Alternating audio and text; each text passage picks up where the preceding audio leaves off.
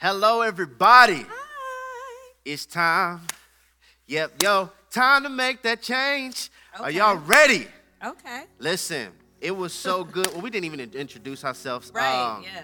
I'm Jerry Flowers. How you doing? I'm Tanisha Flowers. Say hello to my little friend. She is here with me on the night. I said I probably need to have my rib come back with me. Y'all pray for me. What was that? What was what? Just introducing you. Look, You're a monster now, a holy gangster. Spiritual monster. Okay, praise yeah. God. So look, I just want to say this. Like, my wife and I are blown away. We decided, it was like, look, we're gonna have to do part two of this particular conversation based on all the comments. Listen, we have people from all over China, Taiwan, Brazil, of course, the States, New York and Atlanta, everybody. I'm just like, man, this is like international. You guys are showing out. Go ahead, let us know where you're from. Drop it in the comments. Drop it in the comments. Let us know where you're from. If this is now your 9th time in the Try Me series, because we are on lesson number 9. It's crazy, right? Can y'all believe it? Cray. Number 9. Yeah, this one on the night, I hope you're ready. Y'all put your seatbelt on, tighten your lace front. Let's go. This message is going to be good. And make sure you do a screenshot. Take a screenshot so we can see where you're watching it. There was somebody from like Paris. Remember I showed you that screenshot? Yeah, and the Eiffel Tower was in the back. Yeah, the Eiffel Tower was in the back. They were, having dinner and watching, and I saw family watching. You guys are blowing us away. And I think this is just a result. If you give God your yes, get ready for him to blow your mind. Amen. And it's also encouraging because it lets us know that people are still hungry for the word of God. Right. And we strive to give you sound biblical doctrine. As everything that sounds good doesn't mean it's sound or good. Amen. So I hope you guys are ready for this on tonight. We have a foundational text that I think is going to be very good in Mark chapter 5. Mark chapter 5, I can say it now like it's normal. Turn your Bibles, because I've seen many people have their Bibles and their notes and their iPad like pens. So turn your Bibles to Mark chapter 5. We're going to read a few passages of Scripture. Mark chapter 5, verses 35 through 42. It says, while he was still speaking, some came from the ruler of the synagogue's house who said, your daughter is dead. Why trouble the teacher any further? As soon as Jesus heard the word that was spoken, he said to the ruler of the synagogue, do not be afraid, only believe. Somebody say believe. Believe. And he permitted no one to follow him except Peter, James, and John, the brother of James.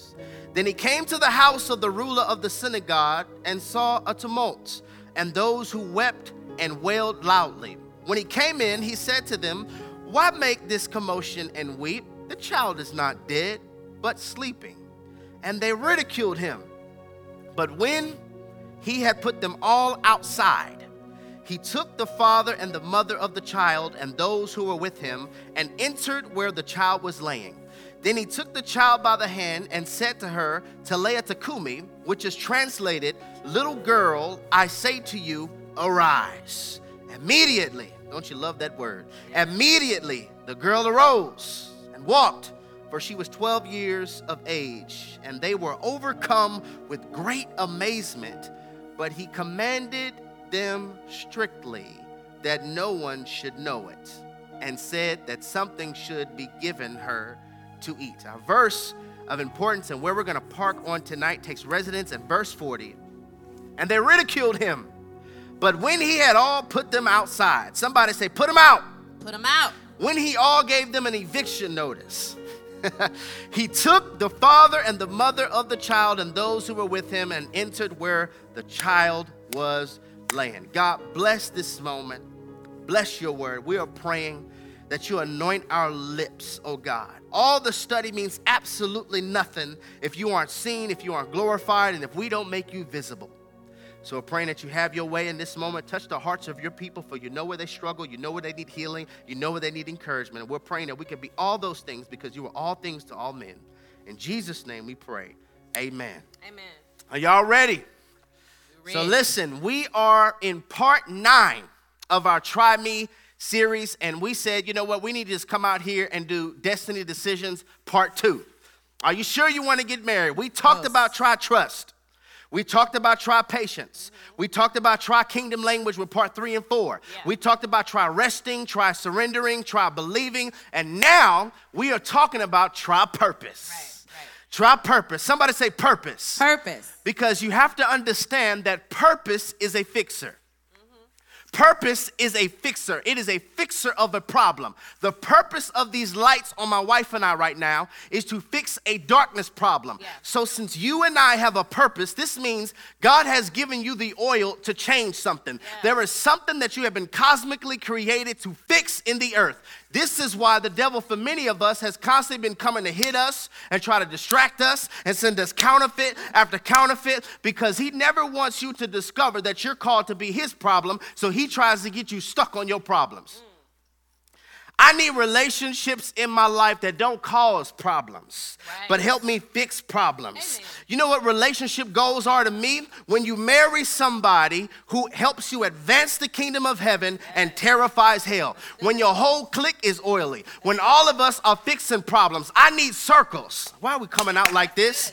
I need circles that fix problems, not cause problems, because purpose is a fixer.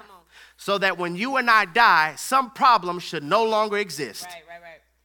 Because purpose is a fixer. We aren't just existing, we are living. Yeah. When you're existing, you need your alarm clock to wake you up.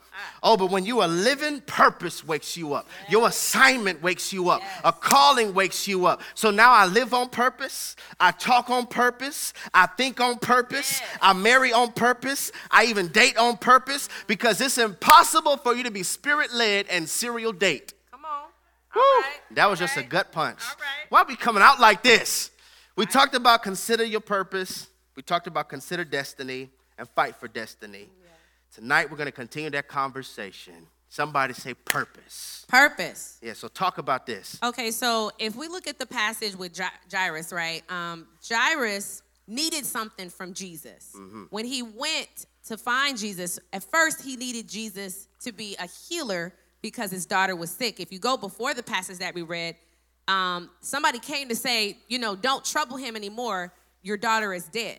Yeah. Right? But at first, he needed Jesus to be a healer, okay? So once the person came and told him that his daughter was dead, now he needed him to perform a miracle, right? Yeah. And Jesus told him, don't be afraid, only believe. And I think a lot of us are in seasons in our life that we need miracles from God. You know, it's gone from one place to the next place, okay? It's gone from bad to worse, okay? Yeah. And I think if we get to a place where we can be like Jairus and trust, only believe, then the stuff that we're asking God for, like the clarity that we need, like, the connection in your marriage that you need, like the depression that needs to be removed, like the insecurity that needs to be removed, like all of the emotional problems, the mental problems that you had that needs to be removed. Yeah. If we trust God and only believe, then God can perform that miracle. However, when Jesus got there with Jairus, they were wailing and they were crying. And they said, why, he was like, why are you guys crying? She's asleep. And they ridiculed him. Yeah. Okay? And in some passages it says they laughed him to scorn. They mocked him, right? Yeah. And so now we have to remember Jesus, a lot of movies portray Jesus as this, hipster, peace be unto you, long hair. But I mean, I can imagine if you are laughed to scorn and you know who you are, he's like, I'm God. You know what I'm saying? So I know they're not about to be up in this house laughing at me. So I'm sure he wasn't like, everybody needs to leave the house immediately. You know what I'm saying? I'm sure he wasn't like that. I'm sure he was like, get out. Everybody needs to go. I'm sure he had some force behind his voice, because the atmosphere was not conducive to perform the miracle that he needed to perform. Talk, girl. Right? So he was like, nah, y'all got to go. Like that person, you get at that, the person gets mad and they're like, everybody got to get out. Everybody got to go. Everybody gets out. I believe that's how Jesus was. He was like Martin. Like, y'all step. Yes. Everybody got to step. Get to out. stepping. Right. But I believe Jesus probably had that type of attitude because he was like, I know they are not about to be up in here, doubting. Like, I can't do a miracle in this atmosphere. Right. And so he pretty much kicked everybody out except for the father, the mother, and I believe the text says the people that were with him at the time. And he kicked everybody out. And then when the miracle was performed, then, you know, he's like, don't tell anybody, because people were going to see, you know, clearly that the girl wasn't dead. Right. And I think a lot of people, you're having these issues in your life or in your marriage or in your relationships because you don't have an atmosphere conducive for the miracle. You don't have the atmosphere where God can change things and do some things and move some things and turn some things around. Yeah, it may have gotten from bad to worse and from worse to worser, or even worse, if that's, worser. Yeah. But here's the thing. You haven't taken the time to have faith, believe, and then evict. Because what Jesus did, he served that eviction notice. He evicted those people. And what God needs to do in some of our lives, he needs to evict some things. But we have to create the atmosphere so that he can evict those things. But if we still got those things around us, those people around us, we still have that bad attitude or that bad mouth. You know, we can't talk to people the right way. If we still have all of this craziness in our emotions, if we're still allowing things to come into our life that's distorting our view of who God is or what he wants us to do, then guess what? God can't change things in your life and can't make the miracle. He can't perform the miracle because we have not allowed God to evict those things. And that's the step that a lot of us need to take in our marriages. And we're talking about kingdom marriages and relationships here. Listen, you want God to turn some things around, you got to evict some things. Sometimes the problem is you. Okay, sometimes it's not the other person. Maybe there's some things that God is doing in you that you need to remove, that you need to allow God to transform, that you need to allow God to evict. Yeah. And he can't perform. He needs to have that atmosphere conducive so he can perform your miracle. Preach, girl. You just came out flamethrowing. Look, did y'all hear what she said? There's two things I want to touch. Like when we were talking about tri-purpose, I think we have to understand that God does everything on purpose, which makes it easier if we live a life in purpose. Right. If God does everything on purpose, we must live a life in purpose so that we can be in tune to make decisions that are beneficial for our purpose. Yeah. So I have to make sure that you have to understand I cannot be the solution and the pollution at the same time. That there are just some things in my life that has to go. Right. There's some things that God has to deal with. And that we're just going to have to be honest and have to be open. Like, I understand everybody needs healing. Yeah. But we have to make sure that we're not allowing people to use our heart as their practice field. That's good. I have to get to a place where I am no longer justifying my scars because I'm in love with the person who has a relational knife. Wow. This is not healthy. God wants us to live a life of purpose, right? And so in this text, you may be wondering, okay, I thought we were talking about, you know, do you want to get married and destiny decisions, and are you sure? We are pointing out the problem. The problem is, instead of us evicting things, help me, Holy Ghost, instead of us evicting things, we evict Jesus.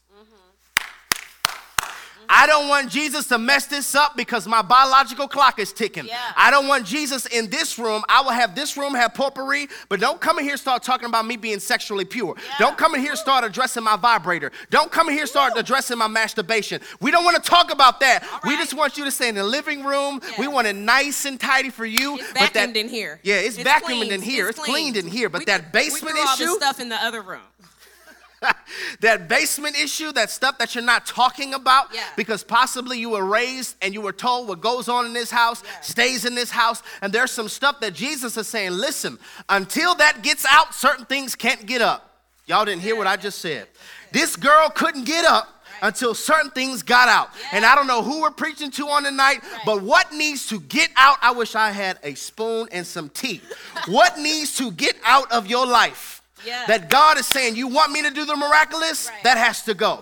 You want me to do the miraculous? This has to go. I need an atmosphere that's conducive. Stop asking, when am I going to send you the one? I need you to be ready. How are you more ready for me to send you somebody than for my son's return? Come on. Ooh, I need you to be ready for me. I need you to spend time with me. You know what the issue with your marriage is? I don't have any say in your marriage. You go off your feelings. You go off when something hurts your emotions. You get offended quickly, and then you wonder why, God, where are you in the midst of this? I'm about to mess some people up. And then people misquote scriptures and say, well, you know what? Whatever God put together, he's obligated to keep together. I think you have to understand this. Some of this stuff God's not putting together. Nope. Yeah, we're going to get an email on that one. Ouch. We're going to get some comments on that one. Yeah. Some of this stuff God is not putting together. Right. We are. And if God didn't put it together, he's not obligated to keep it together. And I believe on the night what we're trying to do, coming in your living room, coming in your car, coming through your retina display, through your laptop, through your iPad, or wherever you're watching this, we're trying to give you a Mike Tyson uppercut and let you understand. Right. Maybe the problem is you haven't allowed Jesus to be your landlord. So good. Jesus wants to come in and say, listen, this has to go. Right.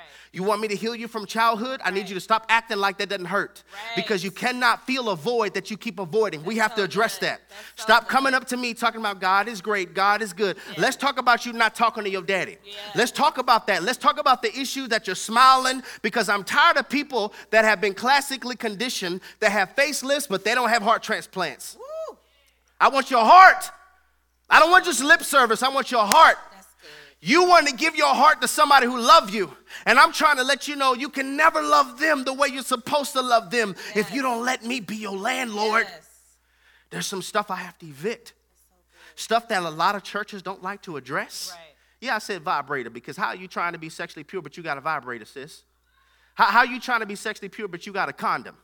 Why you still got their contact in your phone? So why you have a contact saved with somebody that they live at a place that you fail? Right. Right. We going all the way here. You know why we talking about this?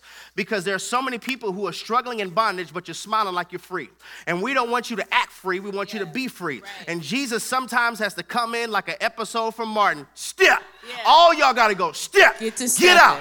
Get out. Get out. Everybody has to get out. Right. Because you want me to do the miraculous, right? Right. So let's touch on some things that God has to evict. What do you think is a big thing that God has to evict? Point number one, loneliness. I think loneliness is not just for people that are unmarried. Okay? Loneliness can apply to people that are married and unmarried. Okay? Because you can be in a marriage and still feel lonely. And I think people think when you get married, I'm not going to be lonely anymore. And really that's an insecurity issue, because God is supposed to be our everything. And I'm not saying that, you don't have moments of weakness, maybe if in your unmarried state where you're like, you may long for somebody, but you can quickly snap out of it when you understand, you know what? I'm in God's will. It's going to happen in his timing if that is his will. And I'm going to continue to focus and trust in God. Yeah. But when you allow loneliness to take over your mind and take over your heart, then that's when the enemy can come in, and then you can start, like we said before, entertaining counterfeits and other foolishness. Yeah. So, and then when you're in the marriage and you're lonely, you may have gotten married because you thought marriage was going to cure loneliness.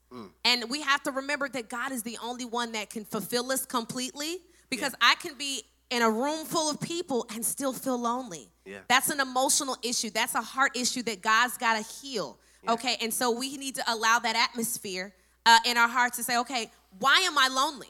What is it about me that I feel like I need people, or I need someone to fulfill me, or I need somebody to be with me, or I don't feel complete, or I don't feel important, or I don't feel like, I'm somebody, or I'm special. And I remember when my mother, before she remarried my stepdad, she was single for some time. And I can recall, I don't ever remember her talking about her being lonely, ever, because she was about her father's business. Like I can't say that enough. Like when you are so focused on who God is and what he is for you and what he is in you and what he's doing for you and what he's doing with you, there's no way that you can possibly be lonely, because you're so consumed with who he is. Yeah. Like you can't be lonely because you're so consumed with his love and his goodness and his purpose and his calling and the destiny he has for your life. Like how could you possibly be lonely? So if you're lonely, you have to be focusing on somebody else. Yeah. You have to be focusing on something else. You have to be involved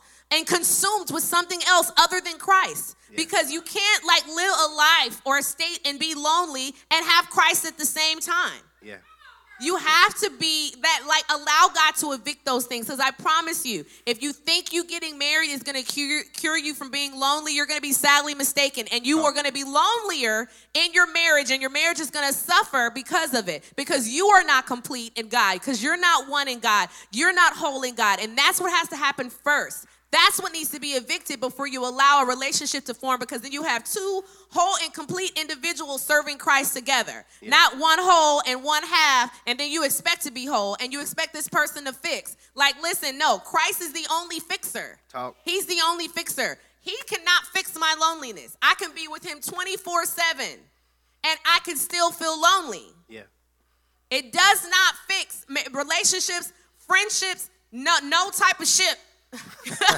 No type of ship that you can get involved in, situationship, can cure your loneliness or fix your loneliness. Yeah. If you are not whole and complete in Christ, good. Not even a puppy, okay, or a dog or a pet is going to make you feel secure. Only Christ can. And that has to happen before you decide to get in any relationship of any form. Yeah, and she's not just up here giving you religious rhetoric, okay? When we were courting, I had to catch this woman. Okay, ladies, let me mess you up. Kingdom men don't necessarily look for a woman that's already going at a slow pace. Counterfeits look for somebody who's going at a level faster than them so that you could drag them.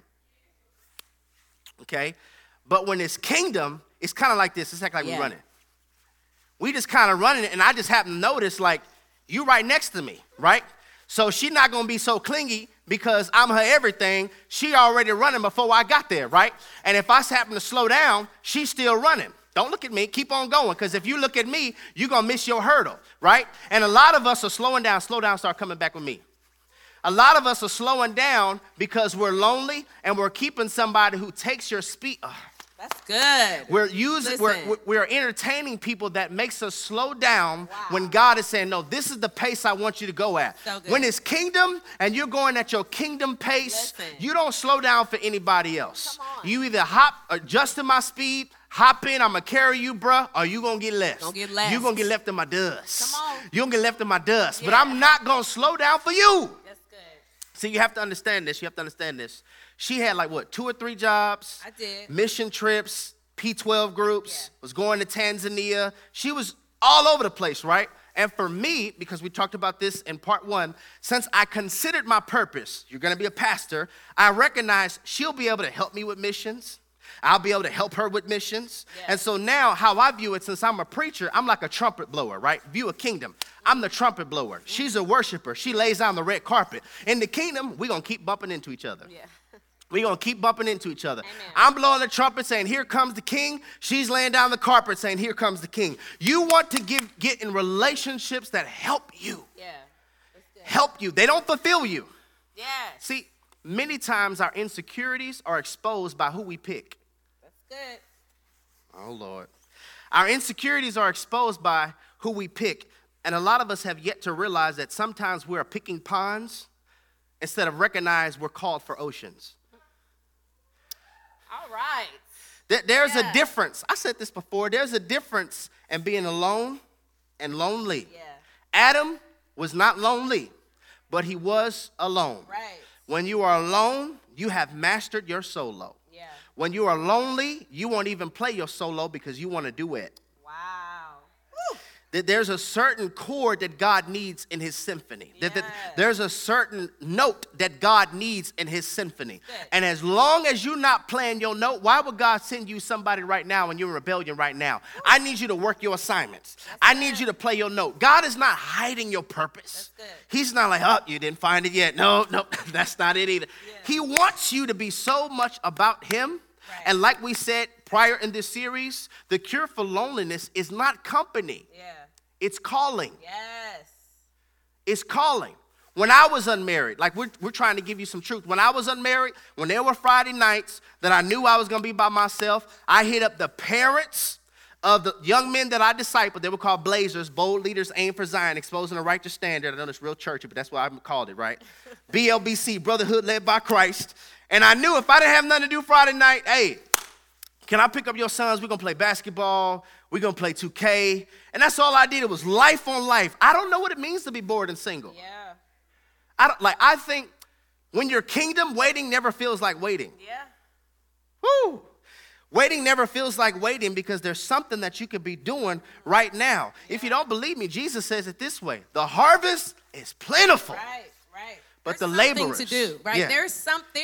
there is something to do. There's just not people doing it. Because they're so consumed with like, when am I going to get married? Or why is this? Or why don't I have this? You know, they're so worried about what they don't have that they're not even paying attention to all of the stuff that God has already made available for them to occupy. Talk. And I think a lot of believers, I'm talking about believers, you know, we're not even consumed. You know, you say you believe in Jesus and you say you're a kingdom citizen, you want God's will, but there's no fruit.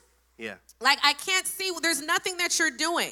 And if the harvest is plentiful, then be one of those laborers, okay? And don't be consumed with all of this other stuff that, trust me, if God wants you to have it, he's gonna give it to you. Like, we can't stop what God has for us. Like, you know, especially if we're doing the will of God. Like, if you're pursuing purpose and walking according to the calling that God has called you to, we can't miss any of it. Like, we can't miss that. Like, especially, but what happens is things get delayed when we're consumed with other stuff. So we want God to send us things, but he's, like he said, you know, I can't send you this because it'll become an idol. Yeah. I can't give you this because you're gonna put it before me. Yeah. I can't give you this because you're not gonna spend any time with me. Like, I'm not gonna give this to you, okay? I need you to be worried about my harvest. Like, be consumed with my harvest. Be consumed with my work. Be consumed with my calling, your purpose. Like, there's something that needs to be fixed. Yeah. Okay, it's not fixed yet because you haven't started fixing it. Talk. Listen, marriage does not cure loneliness, it exposes it. Did you hear what I just said? Marriage or relationship does not cure loneliness, it exposes it. This is why a lot of people are married and still lonely, because the cure for loneliness was not a person, it was purpose. Yeah. And until you put your foot on that purpose, you'll forever be lonely. Yeah. Jesus is trying to evict that. Yeah. So that even if you do get married, I don't want you to be married and clingy, because you don't have a life outside of them. That's good. That's why some people are so attached, because you're all they have. Maybe that's why they blow your phone up. Not because they're a bugaboo, but maybe they have no life outside of you. Jesus is saying, I want to be your life. Yes. Don't ever allow yourself to get attached to your career, your money, or your influence. All of that could fade. Yep. Attach yourself to your assignment. Yes. Because now you have self-power. Can't nobody take that, because God's not going to take that. The devil's trying to stop that, but that's what you've been called to do. Yeah. Somebody say purpose. Purpose. Okay. Point number 2. We didn't hit that one thing. It's so good. There's a point in here. When you live a life of boredom thoughts open distraction slots. Okay, yeah. Okay? When you live a life of boredom, you're opening the door for distractions, because they are viewed as somebody that can cure my loneliness. Yeah. Point number 2, control. Control. Jesus is trying to evict control. Is there anybody watching this that you try to control outcomes? You always constantly try to control things? Yes. Like you got your hands on the wheel, and Jesus is saying, could you let me drive? No, I don't know this street, Lord. Yeah. He said, we need to go this way. Lord, I know which way I'm going. I know the directions. Saying, bro, last time you bust a tire, okay? So I don't want you to continue to go down the street that's going to cause you to delay, because the GTA right now, it's like we're supposed to get there in 20 minutes. But if you take your route, it's going to take about 2 years. So let me get in the driver's seat. I understand that you don't know this road. I understand that it's different. I understand that you never went this route, but I'm God. I need you to become the passenger and let me become the driver. Matter of fact, you don't even need to be the passenger. You can get in the back seat. Right. You can put your seatbelt on. Just trust me to drive your life. And I'm trying to tell you something that freed Jerry. When Jerry recognized, bro, you don't control outcomes. You really don't control results. You can go to school to be a lawyer, but you can't make a law firm hire you. Come on. My wife and I could create an event to go on tour, but we can't make people buy tickets. There is a level of control that you will always eventually run into the wall of your limitation. Yeah. And when you understand God's running this and not me, I'm not concerned about what tomorrow holds, because I know who holds tomorrow. Right. And I have to get my life in an alignment where God, you're in control and not me. And many times, Jesus is saying, you know what I need to do in your life right now? I need to evict your control freak. That's good. Because you keep on going down streets that keep sending you in recovery, and I'm ready to advance. Somebody say control. And I'm going to say this. A lot of it isn't just you're trying to control situations. you're trying to control people. And like you can't, I think we're talking about kingdom relationships and kingdom marriages, right? You can't control people. Talk. And I know a lot of, and you know, ladies may be mad at me, but I know a lot of women have these control issues, especially my generation of women. Like, you know, we're very successful and we're independent, which is fabulous. Trust me, I was there. You know, when I was unmarried, I was doing my thing like a boss, and I celebrate any woman that is, you know, living her life, doing her thing, and pursuing purpose. But when you get into a relationship, you can't control your husband.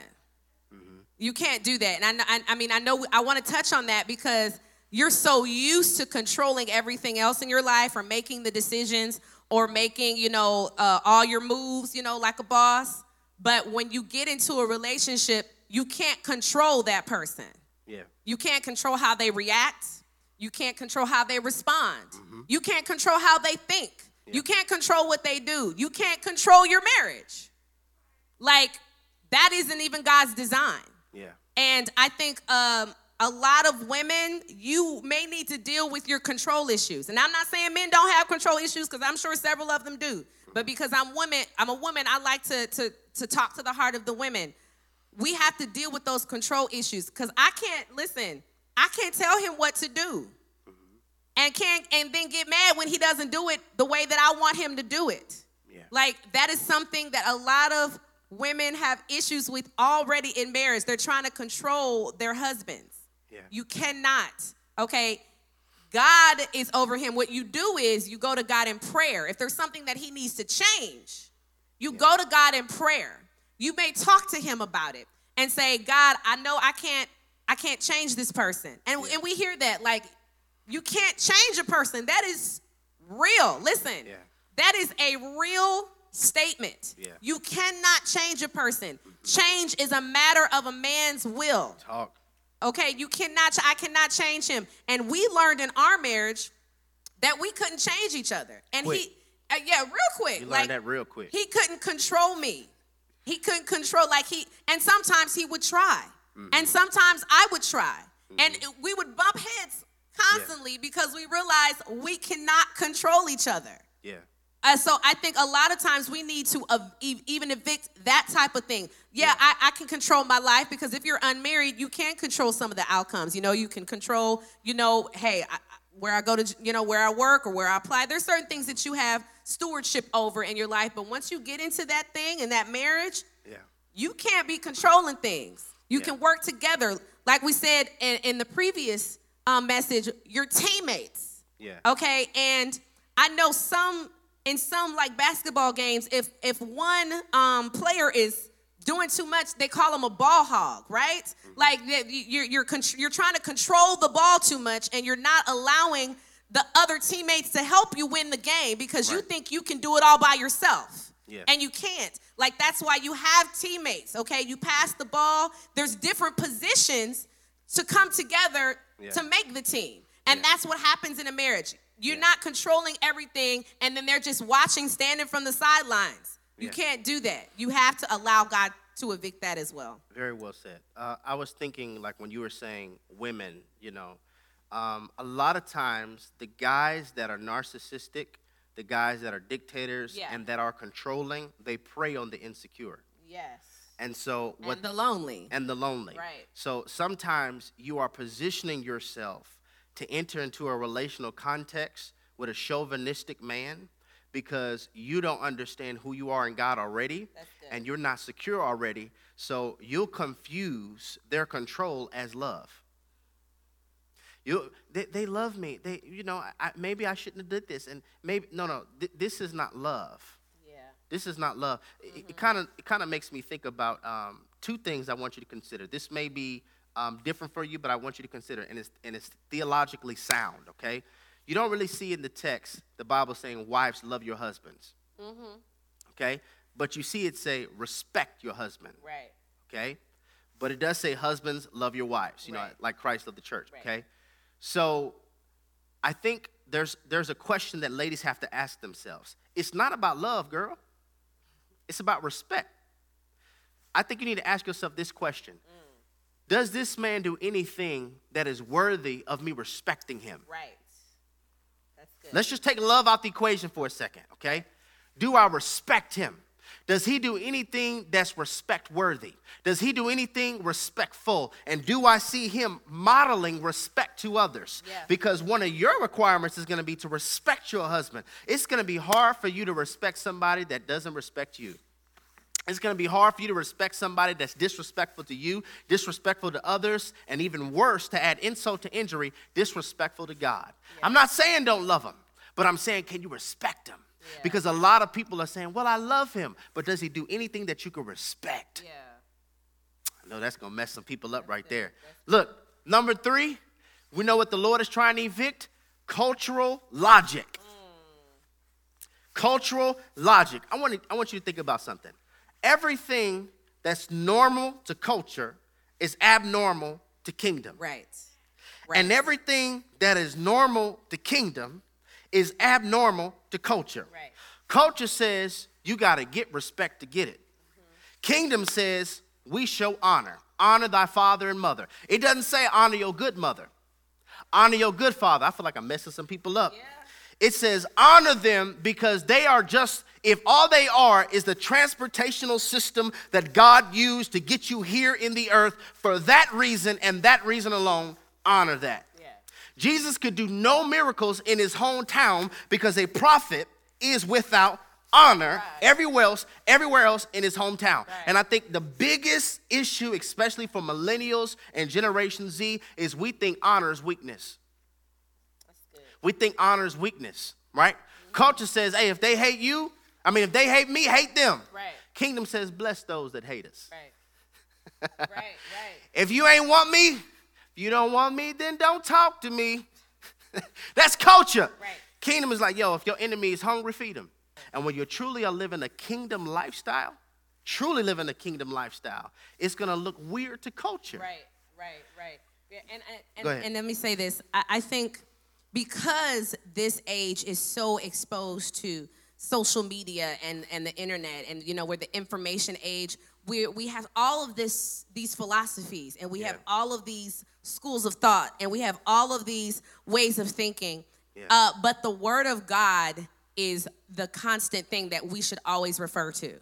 Always, always, always. So those schools of thought will constantly change. Yeah. Okay, those philosophies will constantly change. And the sad thing is, if you're a believer and you adopt some of those cultural norms or cultural philosophies, then there's no way that you can completely identify with the kingdom. Yeah. And I think a lot of people want to pick apart the Word of God.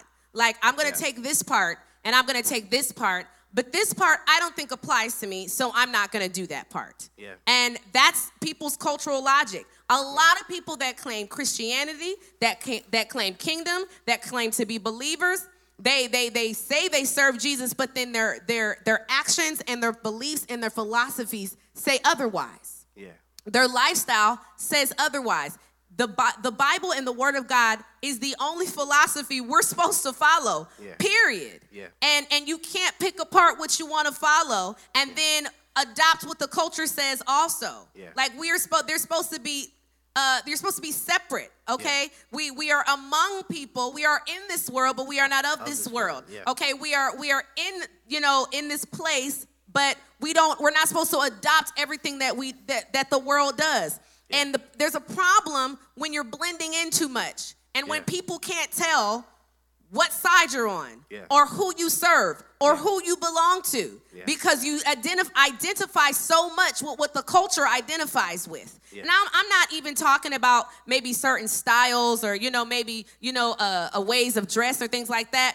But I'm talking about the way that you view life, the way that you view relationships, the way that you view the kingdom, the way that you view sin. Like, let's talk about, we are believers that are called to do the Great Commission, okay? And God has plans for our lives. But if we are so trying to blend in and identify with the culture, how can God possibly do a miracle in our lives? Yeah. How could God possibly do the amazing and the miraculous in our lives and remove those things that he needs from us, because we're so consumed with what the culture is doing. Yeah. You know, what we're watching, what we're listening to, what people around us are doing. Yeah. There has to be a separate and distinct thing about the people of God. Yeah. And if you look too much like the culture, then how are you going to impact the culture? Talk. Yeah. So good. The next two are going to mess you up, but I want to show you something. We did it a while ago, but I want to show you again because I want you to really understand that everything kingdom is absolutely the antithesis of culture. It's the total opposite, right? Like when God blesses you, it's not so that you could raise your standard of living. It's so that you could raise your standard of giving. Everything is absolutely opposite, okay? So I want to show you this really quickly. So my daughter's like Minnie Mouse. Yeah, you can just put it here. So you just stand right there, right? And so a lot of us, we are in relational context, or we're in a position where we want God to send us something, right? Can I get everybody to say send? Okay, but here's the issue. God's like, I can't send until that ends. Good. When you want me to come in, I have to evict that. So God starts off by blessing you. He just blessing your life, and you're like, oh, yes, the Lord is good. Look at you catching. Mrs. Flowers, come on here. Oh, she dropped one. Now, I want you to notice, I'm still trying to bless her life. I'm still trying to give her more. She's dropping the blessings. I'm still trying to flood her life. She's holding on to them. She can't catch that one. Now, look, here it is. Look at you dropping all of them. Leave them down there. Leave them down there. Now, look at this. Now she's asking, God, give me clarity. God, I need you to give me a raise. God, I need you to give me a better position. God, I need you to send me a husband, Lord. You caught that one. God, send me a wife. God, help me be the first millionaire. And so now we're discovering the problem is it's not that God's not blessing you. It's not that God is not blessing you. It's that you're not giving nothing. And a lot of us, until we give some stuff up, until we let some stuff go, it's not that heaven is not trying to bless you. It's not that God hasn't heard your prayers. It's not that God's not trying to give you more than enough. It's not that God is not sending things to you. It's that you're so busy hoarding things that you can't catch new things. Amen. Now, I want you to throw all that. Now, the text is, give and it shall be given unto you. So if I give it away. I give it away. I give it away. What if this is what kingdom looks like? You're not hoarding it, but you're constantly catching it to give it away. And this is what I want you to remember. Maybe God is saying, listen, there's some things I want to give you, but I can't give you unless you let me get rid of that in your life. Somebody say, let it go. Let it go. Point number 4, going to get in trouble. We're going to try to move quick. Sexpectations. What is that? It's when you merge sex and expectations together. I think it's kind of clever, actually. I think so, too. Sexpectations. Now, why in the world would Jesus want to evict that? What if I were to tell you that God's original intent for sex was for it to be a discovery, not an exhibit? Right. And so when you have the mindset already, we're going all the way here on a Thursday night. We are. When you have the mindset, I like if he hit it like this. I like if she do it like this. Mm-hmm. God's like, I have to remove that, and you have to evict that because by default, you're comparing what you did in sin to what I'm now going to do in a covenant. Yeah. That's good. You're saying, like, what if I practice abstinence, get married, and the sex sucks? Right. And God is saying, first off, my original intent was for you to never really open that door. Like God's original intent, can we talk about his original intent? Because he does have a preferred will. Yes. What he wants is for a virgin to get with the virgin, so you don't know what you're doing, bruh, and she don't know what she doing, and y'all learn as you go. Oh, I like this. I do like this. I don't like this. I don't like that either. And you begin to learn so that the devil doesn't have access to step in your marriage, and you are trying to compare your wife to a porn star. That's good stuff. And so now you're like, you know what? She doesn't satisfy me. No, you haven't been spiritually detoxed. Yep, that's good. You haven't detoxed from the porn. We're going all the way here. We're trying to help you. You haven't been detoxed from the porn. You haven't been detoxed from all the stuff that happened in college. And right now, some of us don't even recognize your unmarried state is a place where you could cleanse. That's good. You could cleanse.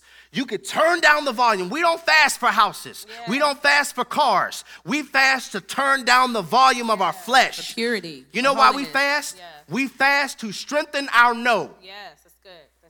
You don't have power over me. Right. Self-mastery. Yeah. So that when God does give you a good thing, so that when God does give you a king, the devil can't step in with his deceitful, stupid self and make you miss out on what God is trying to do, because you can't get over Alicia, you can't get over Stephen, you can't get over Michael, you can't get over Brittany. And so by default, when we go on this thing saying, I like it like this, you are already comparing that person to people of the past. What if they don't like it like that? Right.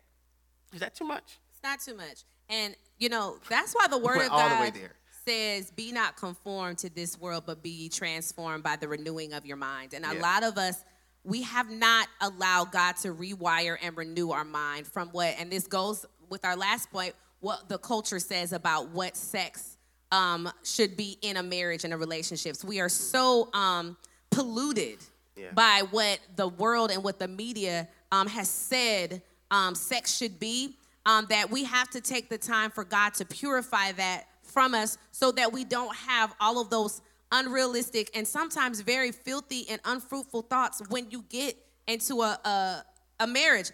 And like you said before, you cannot compare a sinful act to a holy union or a holy covenant. Like, you can't do that, and that's what people do. And you know, the sad thing is, a lot of people want to get married so they can legally have sex. Woo!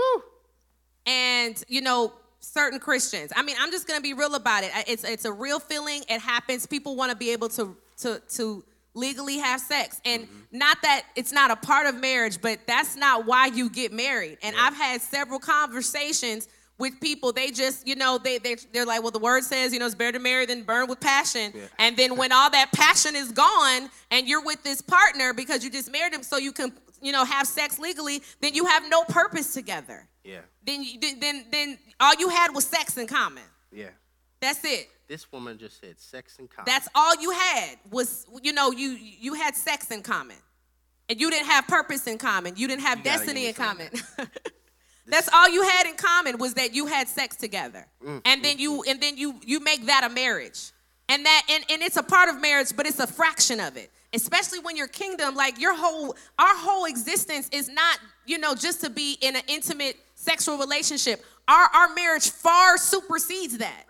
It far supersedes that. When you're in a kingdom marriage, you are trying to do what God has called you to do together as a unit for the kingdom of God. Okay? Lord. Sex is a part, but it's not the totality of your marriage. And if you are trying to get married, to have sex legally, you need to get that evicted. Man, I just feel just the heat on this. Like, I feel like I'm sweating for y'all. I'm just feeling the heat on this. What if I told you that one of the dangers of sex before marriage is you could end up marrying somebody to recreate a sexual experience rather than a purposeful union? So the only reason you got with them was to recreate a sexual experience, but this is not a purposeful union. You ain't gonna be having no type of sex when y'all ain't getting along, when you understand that they're narcissistic and they're selfish. They selfish. And they mean. They got a bad attitude. She can't respect you. She can't follow you, but you know, the sex is good. I mean, and people don't want to talk about that type of stuff. Like, there's so much more. There's so much more to relationships and marriage than being able to have sex legally. Okay? You have to be able to live and to become one. I have to be able to submit and follow this person. This man, I have to be able to look up to him to see how he's going to father my children and how he's going to lead my family. That goes beyond sex. Sex clouds your judgment. You won't be able to think. You won't be able to think right, because it's creating this feeling in your body, like really like your endorphins and dopamines. You're releasing things in your brain that is of the same chemicals that release in your brain when you do drugs. And the enemy knows, like, if I can get them to be hooked or a slave to good sex, they'll never let go of bad things, because they're caught up in how they feel versus being a spirit-led and spirit-filled kingdom citizen. I feel like this is coming for everybody's life, but it's needed. We need to talk about this. I think a lot of us wouldn't have made the choices that we've made if we would have had conversations like this. You may never heard of sexpectations. Hearing somebody say that, listen, God's original desire is for you to detox from that and your singleness so that you're not a slave to it in your married state. You know what married problems are? Single problems that were never dealt with. And I'm going to say this one last thing. I'm sorry. I remember we were at a marriage conference, and it was a couple that they when they got, you know, they they were sexually active before they got married, and then the husband said he had to fight thoughts when he got married to her because he didn't want to look at his wife as a piece of meat anymore. Because when they were unmarried, he looked at her like a piece of meat. And he was like, she's not a piece of meat. You know, she's my wife. She's beautiful. She's awesome. She's my helper. And so he had to I remember them talking about that in the session. He had to detox and unlearn and rewire his brain how to see his own wife. Like, he didn't want to look at her like a piece of meat anymore. He wanted to look at her as a purposeful partner in their union. Yeah. So that stuff it's real, and people deal with it, and you want to deal with that, you know, in the unmarried state if you can. And if you're already married, God can still evict those things if you provide that atmosphere. Yeah, we're gonna have to come back and just just have a whole session on just sex. Maybe that'll be part 10. Something about sexual purity and kingdom, whatever. Wow. Okay. 5 and 6 kind of go together. Jesus wants to evict your preference, and he also wants to evict why friends. Okay? So number 5 is your preference, and number 6 is why friends. Okay? When I say that he wants to evict your preference, Jairus wanted Jesus to be a healer. Jesus knew before Jairus ever came to him that his daughter was going to die.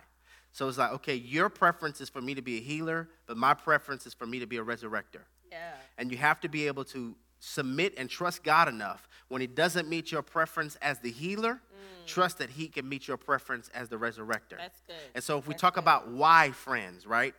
Verse 35 of our foundational text, it says, while he was still speaking, some came from the ruler of the synagogue's house who said, your daughter is dead. Why trouble the teacher?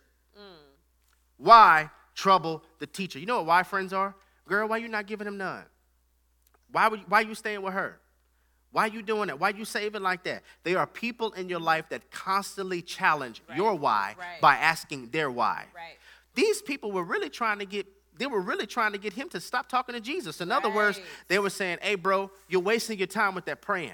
You're wasting your time with that church. Right. You're wasting that time with that webisodes. You're wasting that time with being pure. Yeah. You're wasting that time with saving. Yeah. You're wasting that time. He was like, listen, why do this stuff anymore? Right. What you really wanted him to do is over. And Jesus has to switch your preference to show you it's not over. Just believe. That's right? Good. That's good. Now, last point, and we're done. Crowd identity. You can put Luke chapter 5 on the screen. I hope this is good for you. Crowd identity. Jesus wants to evict you trying to merge in with the crowd, because there is 3 types of people, I believe. I believe there's a person that you post, there's a person that you let your close friends and family members see, and there's a person that you never let anybody see. And that last version of yourself is the truest version of you. And Jesus wants to deal with that. In Luke chapter 5, verses 1 through 7, we're done. It says, so it was as the multitude pressed about him to hear the word of God that he stood by the lake of Gennesaret and saw 2 boats standing by the lake, but the fishermen have gone from them and were washing their nets. Then he got into one of the boats, which was Simon's, and asked him to put out a little from land. And he sat down and taught the multitudes from the boat. When he had stopped speaking, he said to Simon, launch out into the deep and let down your nets for a catch. Jesus was looking for a stage. He was looking for a stage. This is what marriage is supposed to be. Amen. A stage. Yeah. Jesus said, hey, I need you to push your boat back because I have this multitude that need to hear the word. And so I'm going to step in your boat, and I want you to put me in a position where everybody can see me. And then after you let everybody see me, I'm going to turn around and help you get what you're trying to catch. Maybe this is why Simon didn't catch any fish the night before, because Jesus was coming in the morning. That's so good. And this is all marriage is supposed to be. You know what we're doing right now? We're a stage. Jesus is on top of our covenant, and we're like, hey, everybody, look at this. He's the one that's trying to evict. Keep pointing. He's the one that's trying to evict. It ain't about us. It's not about Redefined TV. It's not about Jerry. It's not about Tanisha. Right. We're trying to give glory to God. This is who we want you to focus on. Right. This is who we're trying to give glory to. Right. Because as long as he's pleased, we're going to be pleased. Amen. And do you desire marriage? And do you want to be married? Because I want to be a stage. I want to be a stage for others to see how good our God is. So God, we thank you. We thank you for this moment, for just coming together and just having sometimes hard conversations, God, about living a life of purpose and recognizing that the things that we're supposed to fix in our life, oh God, and whatever it is in our life that you need to evict, God, evict it. Even if it hurts, evict it. Even if we don't like it, evict it. Even if it's uncomfortable, evict it. Even if it's what we've always known, evict it. Because like we see in our foundational text, that girl could not get up until certain people got out. And God, we don't want to risk things getting up in our life because there are things that you haven't evicted from our life. Give us the strength to let it go so that you can get glory. In Jesus' name.